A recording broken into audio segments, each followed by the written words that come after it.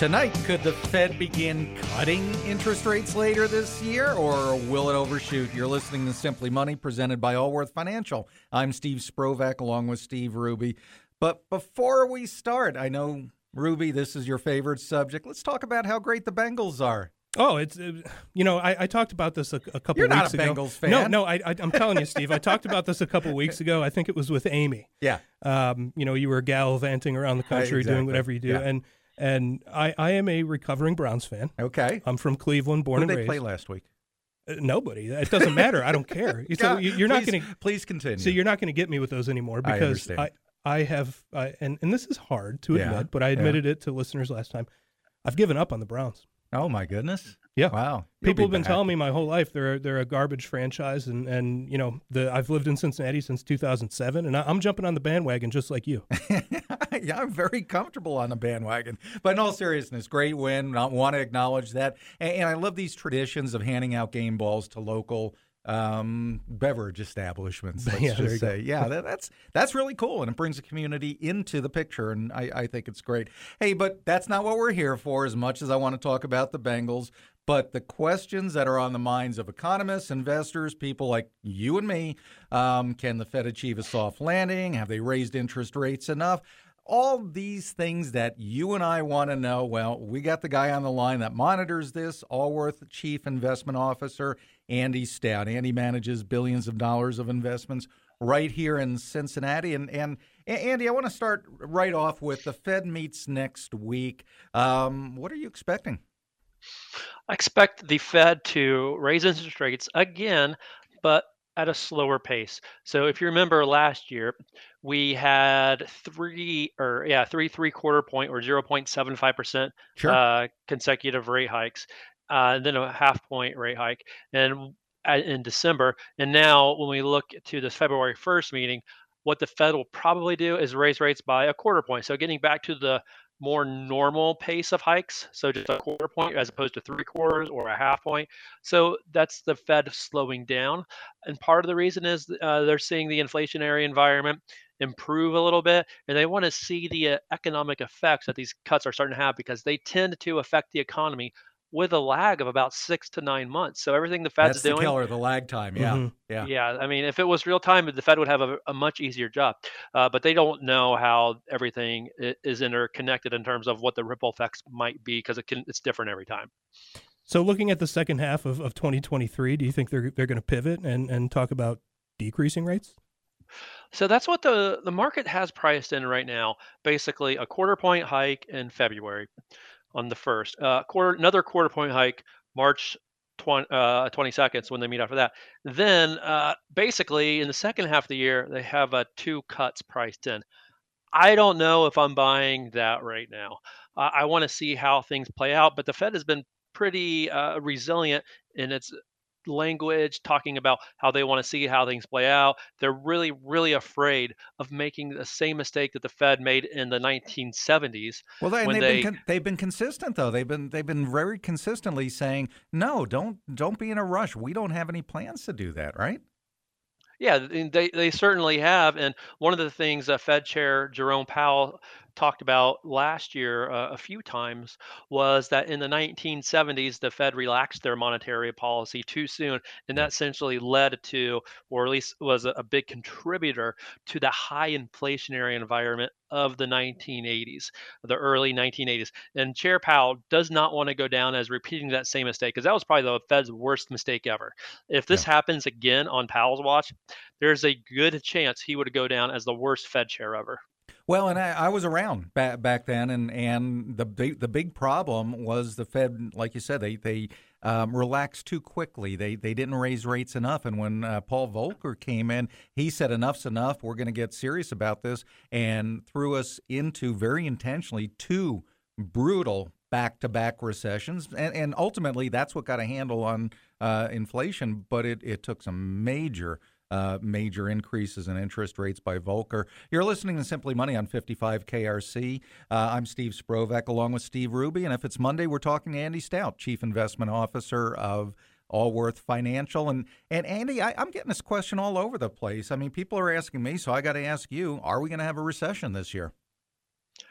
Possibly. I mean, recession risk is high. What we like to look at is leading economic indicators, which are data points that move before the broad economy moves. Right now, Steve, we have quite a few of these leading indicators signaling an economic slowdown ahead. So, we're very serious in monitoring this and staying on top and make sure, portfolio positioning is where it needs to be in that scenario.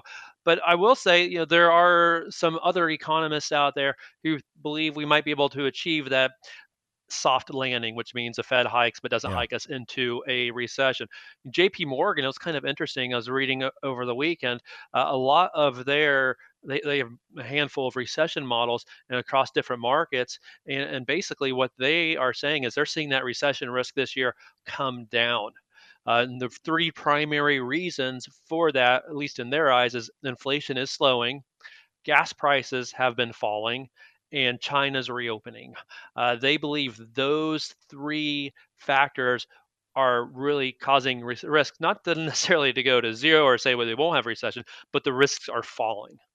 So, all these activities with the Fed are happening because of inflation. So let's talk about that for a minute. Where did we end in 2022, and where do you think inflation is going to be by the end of 2023? Well, if you look at inflation, there's quite a few ways to measure that, right? So we have CPI, which is consumer inflation. That end of the year, and that's probably the most widely cited one, in that end of the year, 6.5%. So inflation prices rose for consumers 6.5% over the past year. Now, what the Fed actually prefers to look at is called PCE, inflation. And the reason the Fed prefers that is because when they're looking at inflation, they like to look at something that's a little bit more broad in general. So when we look at how inflation ended the year in PCE, it's certainly, well, we'll get that. We don't have all the data yet. We still have November. November's was 5.5%, but we're going to get the December reading this week. And what's expected is that it'll show PCE at 5% for the entire year. So we got CPI, at 6.5, PCE probably around 5% for the year. That still is a lot higher than what the Fed wants it Mm-hmm. to be, but much better than where it was earlier. Because if you think back to June of this year, what we saw CPI at 9.1%, and that had a lot of people really, really worried. That The was a scary PCE got number. up to, Yeah. Mm-hmm. yeah, Yeah. PCE got up to 7%, but we're at high levels this year. I mean, if you just look at the trend in inflation, it's clearly been going down, and there are certainly a few reasons to think that inflation will continue to get lower. For example, supply chain problems, those dislocations that we've seen, they're pretty much gone by the wayside. We are seeing, while the initial jobless claims in the job market is still pretty tight, we do see more and more companies starting to announce layoffs on a somewhat regular basis. I mean, we had Apple last week, we had Microsoft last week announcing layoffs now, or not Apple. I'm sorry. Google parent Alphabet, excuse me. And when we look at that, it certainly suggests that when when we have these layoffs, we'll have less wage pressure in the future because there will be more people essentially looking for work. But when So we think about, go ahead. that's one of those areas where bad news is actually good news in this situation. Exactly. Yeah, when we look at bad news being good news, the bad news means that the economy might be slowing, but that also brings down inflation. And that also means that the Fed may stop their rate hikes relatively soon. And that's kind of what the market's pricing in. Well, and I mean, we're seeing okay, we're past peak inflation. I'm comfortable with that, and it seems like we're on the right track. And it seems like these numbers keep improving. Are we? I mean, are we going to continue to see inflation dropping? We saw in December it was kind of interesting. Retail sales were down, industrial production down, real estate sales were down. Bunch of indexes were down. That would lead me to believe that we're probably going to see a continual reduction in inflation. Is that what you see? And where do you think? Give me a number, or are you uncomfortable giving me a number Oh, for I can give a number. 2023? Yeah, sure. But all I'll do, I'll give a number as what the economist averages. People who are trying Yeah, to, yeah. look at this on a very regular basis, very detailed mathematical models, or maybe not so detailed in some instances. But what I'll say is the average economist sees inflation at the end of 2023, at least on a year-over-year basis, at 2.9%. No kidding. Okay, Yeah. that's almost normal. It is almost Yeah. normal, and that's the big reason that the market expects the Fed to slow down and maybe even possibly pivot. But the thing that the Fed is worried about is that there are some other, some underlying inflationary pushes that may be masked by the drop Yeah. in CPI, where if they get too loose in their monetary policy, you could see inflation spike back up. Yeah, that's great news if that falls in place. Okay, so last question I've got for you, and we're expecting a bunch of numbers coming out this week. The one I'm most concerned about is fourth quarter GDP, gross domestic product numbers. What are you expecting? So fourth quarter GDP should come in positive. Right now, the estimate's around 2.7%, and that's, by the way, That's the a good fourth number. quarter compared to the third quarter, and then annualized or multiplied by 4 is a pretty Right. simple way to think about that. Now, the reason for that is consumer spending, which represents basically 70 or so percent of the total economy, is supposed to be at about 2.8%. But when we look under the hood, what's driving spending, we have goods spending and we have services spending. That's going to be lifted by services spending, because the goods spending hasn't been that great this quarter.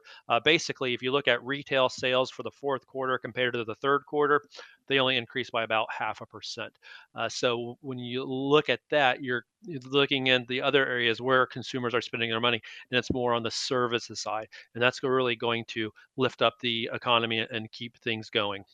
Great perspective as always from Andy Stout, Chief Investment Officer of Allworth Financial.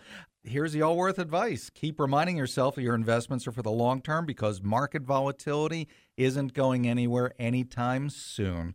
Coming up next, a corporate giant is staying right here in Cincinnati, and when Netflix says it's going to eliminate password sharing, that's coming up. You're listening to Simply Money on 55 KRC, the talk station.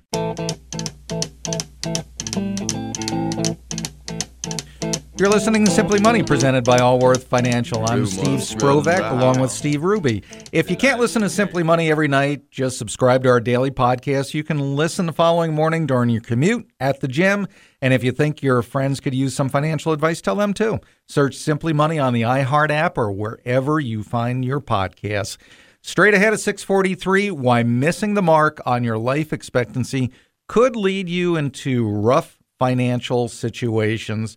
We've got a series of headlines, Steve, and a bunch of things I want to touch base on. First, right off the bat, right here in our hometown GE headquarters, GE is going through some major changes. They're going through a split. I don't think a lot of people realize that they are actually splitting the company into three pieces. What's going on? Yeah, so in November 2021, GE announced it's splitting into three companies. Like you said, it's GE Healthcare, GE Verona, which is its energy business, and GE Aerospace. And healthcare is they're already separated out. They're public. You can buy stock in GE Healthcare. Yeah, that's correct. And until recently, we were unsure about whether GE Aerospace would be headquartered in Cincinnati, but we just got some good news. Yeah, they're gonna be right here. GE's got a really neat story of what used to be called GE Aviation, now GE Aeronautical. They moved into the Wright Aeronautical Piston facility over in Evendale in 1948. Wright Aeronautical, I mean, obviously Wright brothers. They were a huge engine manufacturer back in the day. GE Aerospace, they have something like 39,000 commercial motors, 26,000 military engines, and out in the field. Mm-hmm. I mean, it is huge, and I think a lot of people here were a little bit nervous that they might be moving headquarters for that division up to Massachusetts, right here in Evendale. I know, and it's wonderful. And I read something that obviously we're affected in many positive ways by having GE Aerospace right here in Cincinnati. But, I saw that the GE Foundation committed $5 million over 5 years to something called Next Engineers. This is an educational program that aims to create global college readiness programs for students between 8th and 12th grades. Yeah. I mean, that's as the father of a mechanical engineer. Yeah, good field, tough field, but we need lots of engineers. Sure All do. right, so there's some people that are out looking for a job. Maybe they should become engineers, but Google, tech job cuts. We're seeing some serious job cuts in the tech sector. Yeah, I mean, I feel like every week we're sharing some news with our listeners about another company that's releasing quite a few people, and right now it's Alphabet, which is Google's parent company. 12,000 jobs. It joins Amazon, Facebook, Twitter, Microsoft. Tech companies, they were booming. They were booming during Well, I think COVID they overhired, shutdowns. don't you? Exactly. I mean, they're picking up anybody they could, and now they're okay. We've got a few extra people. Yeah. So when you think about it, looking at your 401k, if you're investing in NASDAQ funds and early in COVID shutdowns, that was great for us. But now NASDAQ closed down 32.8% last year. All right, so here's what everybody is waiting for. Yep, the other shoe's going to drop. Netflix. I don't know anybody who shares passwords on Netflix or shares accounts, so you probably don't either. He said it that way because he uses my Netflix password. No, I know, but I know I won't even go there because I'm sure mine has gotten around to family members. Let's just say, but Netflix is aware of this, and they've been playing it, loosey goosey with allowing that to happen, and they're starting to figure out, you know what? There's a lot of money we're leaving on the table, and they're going to crack down, and it looks like they're cracking down in April. Yeah, it's Greg Peters, the CEO of Netflix. He says the goal is to nudge users to the right price points. Yeah. What a way to put it. So the rumor here is that there's going to be between $3 and $4 paid per shared account. So they're clear. I mean, I don't even know what I pay, $15, $16 a month for Netflix. Nothing, Steve. You use my password. No, I don't. but I mean, they're aware that this is going on massively, and they're going to be happy if they get an average of $3 or $4 a pop. So that tells me they're figuring everybody is sharing with at least 3 or 4 other users, 3 or 4 other family members, whatever the case is. Yeah, the key here, Mr. Greg Peters said that the end result of increasing this or adding this $3 to $4 expense should eventually lead to increased revenue. Yeah. I think they're going to find out there's only one actual subscriber. We got one Netflix user in the whole world, and everybody just uses the same password. Yeah, so that'll be a shock. Hey, in all seriousness, I mean, I'm not a big follower of Tesla stock. Elon Musk, I love the guy. I love what he's doing, and I know I'm one of the few that seems to feel that way lately.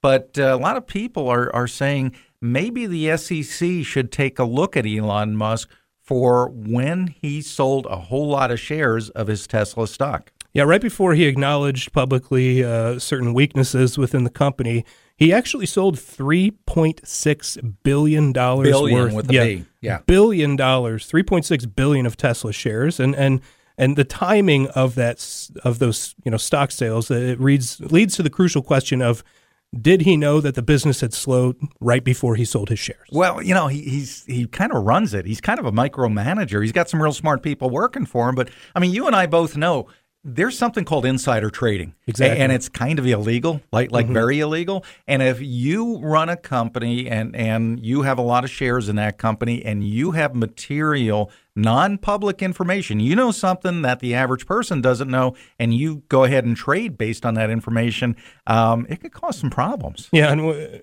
the SEC, of course, has not commented on this stock sale. Well, yeah, and the question is, did he or didn't he? And it just seems very dubious that I don't believe in coincidences. That the sale, and I know he sold a lot to buy Twitter and all that kind of stuff, but the sale occurred right before some relatively bad news came out. I think he's going to have some explaining to do. We'll see about that. Seems like there's a lot of bad news surrounding him lately. Yeah. All right. Jumping a little bit, FTX. I mean, the bankrupt Sam Bankman-Fried company that turned out to be missing a couple of $1 billion. That's all in cryptocurrency exchanges. The guy who runs it was the same guy who was tasked with unraveling the Enron scandal and getting people back their money. He's doing the same with FTX. And there's some good news, bad news. The bad news is he's still looking for money. Don't know if he'll recover it. But the good news is he seems to be finding that there's something worthwhile with that company. Yeah, I mean, it boils down to the fact that customers have really praised that company's technology, Yeah. and that suggests that there could be value in rebooting the platform. Yeah, we'll see. I mean, they've got some technology. I can't believe anybody would want to invest after everything that they've gone through using that for their cryptocurrency exchange. But we'll see. He found some interesting things that may be worthwhile bringing back from the dead. Here's the Allworth advice. These headlines show that having too much money in any one particular company can lead to financial disasters. So too much can change from day to day. Stay diversified. Want to pay less in taxes? Who doesn't? We've got some tips coming up next. You're listening to Simply Money on 55 KRC, the talk station. You're listening to Simply Money, presented by Allworth Financial. I'm Steve Sprovak, along with Steve Ruby.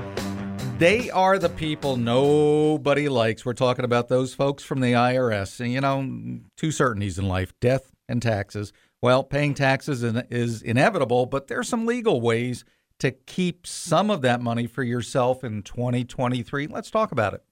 Yeah, I mean, a lot of the times it depends on the vehicle that you're saving in. So specifically, first thing to talk about would be your individual investment account, your brokerage type of account. Exactly. How it's registered. That's correct. So, an individual brokerage account, unlike qualified retirement accounts like 401ks or IRAs, these don't come with stipulations or rules about how and when you can access your funds. Yeah, I like to just make it real simple and say, yeah, you know what? You should have about 3 buckets to put your money in over the course of your life. One is the emergency fund. I mean, that's crystal clear. That's the zero risk money. Just put it in savings and use it for emergencies, getting laid off, need a new car, whatever the case happens to be.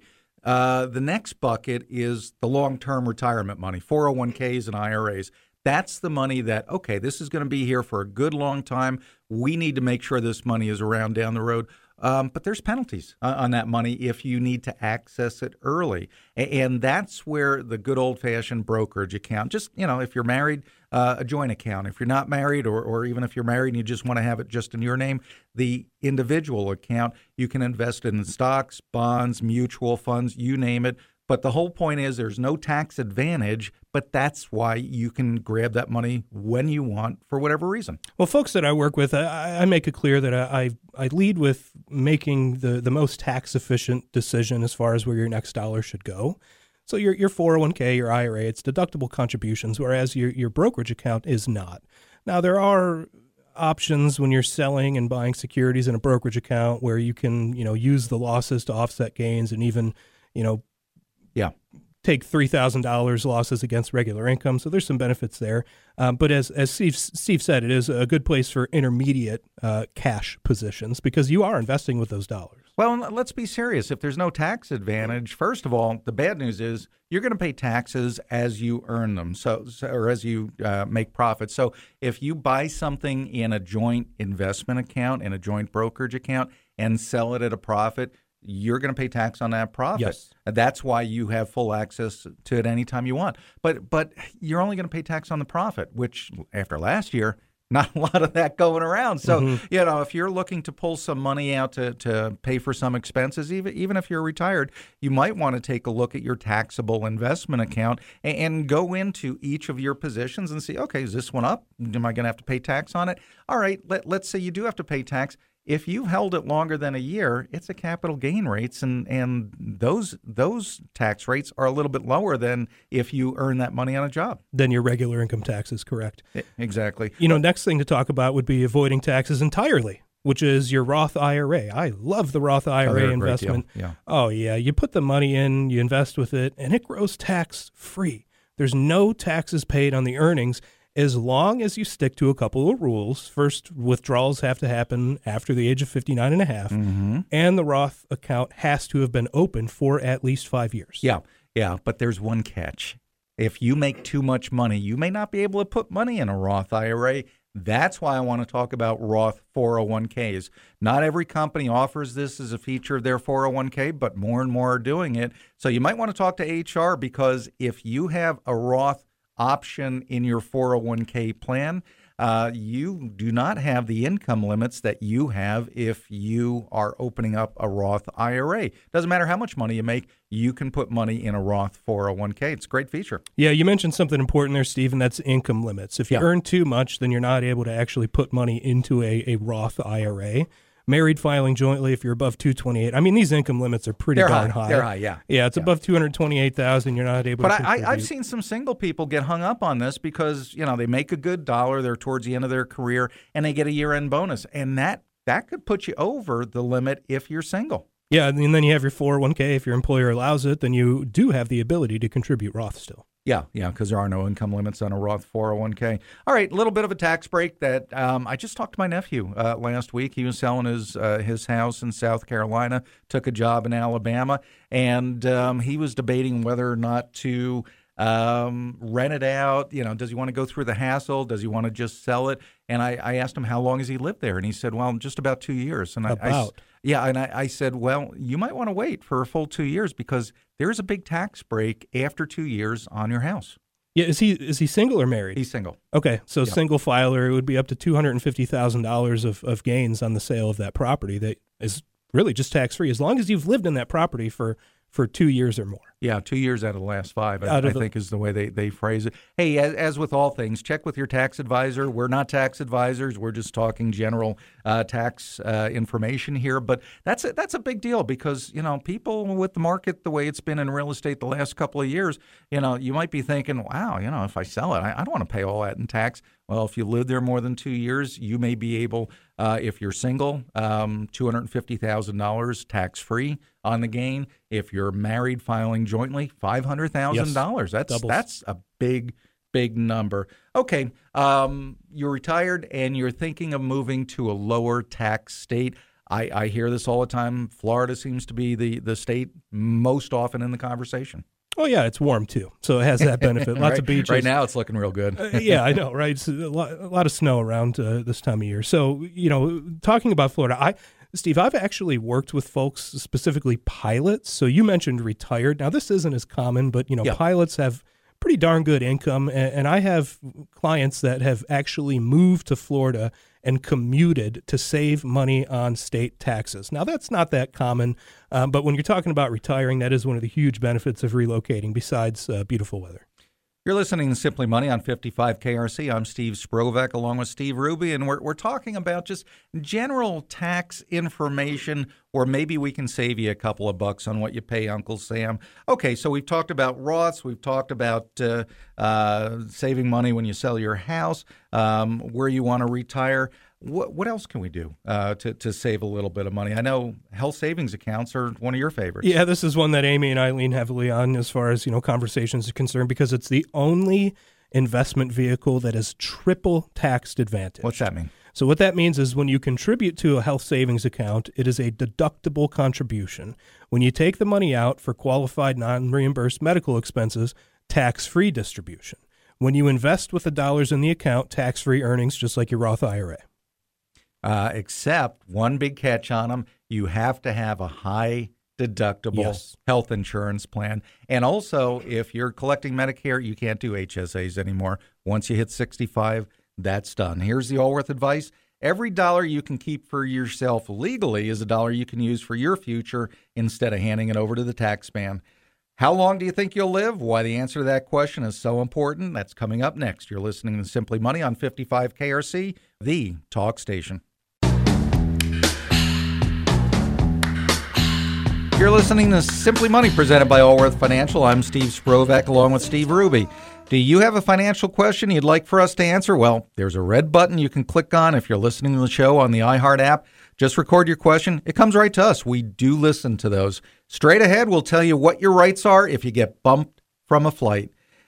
Steve, as financial advisors, I cringe when a healthy client, no medical issues that I'm aware of, walks in and they say, I don't know why you run your plan so long. I'm not going to live to be in my 90s. Cut this off at 75 or 80. That bothers me, and it doesn't, people just don't seem to have a real good handle on what life expectancy is. Yeah, I mean, it bothers me to no end as well because, ideally we build financial plans that shows that a client's money is going to live longer than they do. Yeah, what if they have the bad luck to live a good long life? Worst case scenario, they live to 104, you run out of money when you're 79. That's no fun. There was a new study that came out that shows that most Americans don't know how long they expect to live. This is no surprise to Steve and I because we're having these conversations daily. But it's alarming to researchers that show a lack of longevity literacy and what that could mean to many who believe that they're prepared to retire or prepared for retirement, but might run out of money in their golden years. I'm thinking of one individual in particular, and I've known this guy for 30 years, and I remember when I first started talking to him and did his plan, he said, you don't need to run this out. We run plans generally to 92 for men and 94 for women, because there's about 25% chance that they will hit those ages, and that's good enough for me. And he told me I was crazy, and he's going to spend more money, he's going to enjoy life, and I'm not sure this money's going to last much longer than your mid-80s or so. And okay, he's not there yet, but you know what? He's looking pretty good in his late 70s, and that's the type of person. Why would you assume you're not going to live that long if and spend your money accordingly if there's a chance that you might make it? Have you talked about where he's going to work? Well, that's the problem. It really is. Yeah, it's a sad conversation that happens from time to time. What I like to ask folks that I work with is, who is the oldest person you have ever known? Yeah. And that can be a little bit eye-opening because you think about your network, your family, your friends, and oftentimes they're going to know somebody that's lived till their 90s. And 25% chance that, either a man or a woman in a relationship does live to 92 and 94. Yeah, and what's interesting in this survey, I mean, women definitely had a better handle on what their life expectancy is. They were pretty darn close.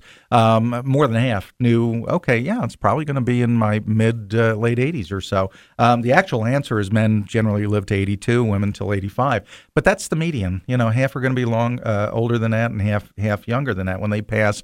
The problem with women being accurate, though, is that there's, according to the survey, a much lower percentage of women that are financially literate. So they know how long they're going to live, but they don't know how to handle money to last them that long. That's a problem. Yeah, usually one person in the financial planning relationship is more engaged than the other between the man and the woman. That's why it's so darn important. A lot of times it's the guy. Yeah, it is. And I think we're seeing that change. In 30 years ago, I think a large majority of men handled the finances, and that's changing as roles change in families, which is, I think, a good sign. But still, you see a disparity. Yeah, I spend a lot of time and effort and energy making sure that both people in a relationship are part of the financial plan because they need to know what's going to happen, especially if a woman tends to live longer than a man. Yeah. Worst case scenario I ever saw is that the husband took care of everything, bills, investments, you name it, he did it, and then he got Alzheimer's. And he wasn't that old either. And wife called me up, gave me the news, and she was crying. And I said, come on in, just bring, because he went so quick that she literally didn't know what bills were due, didn't know what he was doing with the money, where the accounts were. I mean, this is rough. And she, she brought in the proverbial shoebox. And I walked through it all with her. And, I haven't done a plan for them. I was able to, okay, you've got money here, you've got accounts here, you're using this person for a lawyer. And, I was able to sort through all of that. I can't imagine what would have happened if she didn't have someone, a financial planner, somebody that knew where most of this stuff was. And that's the root cause of the issue is, number one, I think it's a good idea to have a plan done by someone. But number two, and most importantly, understand each person's role and how your finances are, where they're at, and discuss it. Communication is so important on this. Yeah, it absolutely is. I agree with that. And it's a big part about what I work with the folks I'm with. You're listening to Simply Money on 55 KRC. I'm Steve Sprovak along with Steve Ruby, and we're talking about life expectancies and how to plan your finances around your life expectancy. There's some key ages. One of them is when you turn 50, okay, you can start putting a little bit more money away through a catch-up provision. Yeah, these are the catch-up contributions. The year you turn 50, you're able to put, for the year 2023, an additional $7,500 in your 401k, additional $1,000 into your IRAs. Another one is 59.5. You're able to take penalty-free withdrawals from IRAs and 401ks at that point. If you take distributions before then, 10% early withdrawal penalty. Well, yeah, there's a little bit of an exception. There are exceptions. In your 401k if it's a year that you were laid off or whatnot. Rule of 55. Yeah, leave that between you and your tax advisor. Yeah. I actually know people who have 59 and a half parties.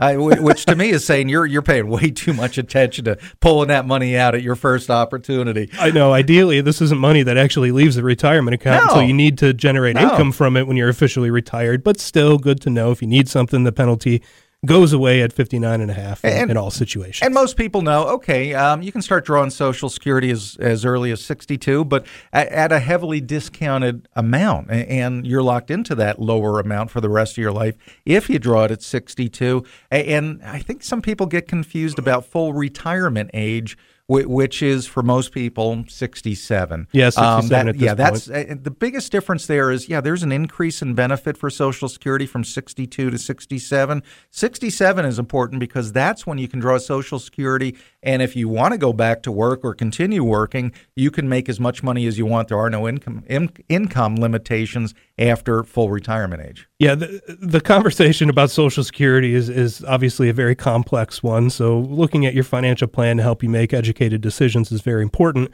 But it's key to know that if you collect at 62, it's 30% less than if you waited till full retirement age. It's a big cut. So this is one of those areas where guaranteed returns is part of the conversation. Same thing with between full retirement age and 70. It's about 8% more per year. And also, if you haven't heard, Congress just passed a law. Required minimum distribution age was just increased to 73. Now, that doesn't help you if you've already been drawing because of required minimum distribution rules. But if you are not 73 yet, it has been increased as of January 1st to age 73 for required minimum distributions from your IRAs and 401ks. Here's the Allworth advice. Don't shortchange how long you may live. The last thing you want to do is outlive your money. Coming up next, how to overcome travel troubles that aren't your fault. You're listening to Simply Money on 55 KRC, the talk station.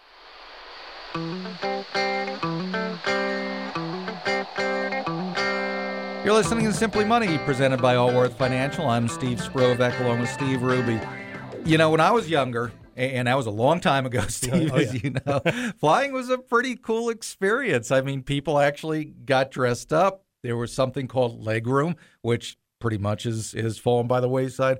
And, you know, if you followed what happened with Frontier over Thanksgiving and Christmas, it's become an absolute hot mess. And you know, we've got to reverse this industry. We've got to make an industry-wide improvement because some of these airlines are just causing tons of frustrations. Yeah, Wall Street Journal's annual airline scorecard found that airlines have been bumping flyers more often than in previous years. Happened to me, yep. Yeah, and during the comparable pre-pandemic period, you know, before then, this happens when what it means to be bumped is when people are scheduled to fly and there are not enough available seats. Well, airlines routinely sell more tickets than they have seats, which to me is kind of crazy, but they know that there's a certain percentage of people that change their plans or just don't show up, and they're trying to get every last seat filled to get every ounce of profit out of that flight, and sometimes it just doesn't work out. Yeah, I couldn't imagine the frustration. You know, when I fly, my wife already tenses up quite a bit.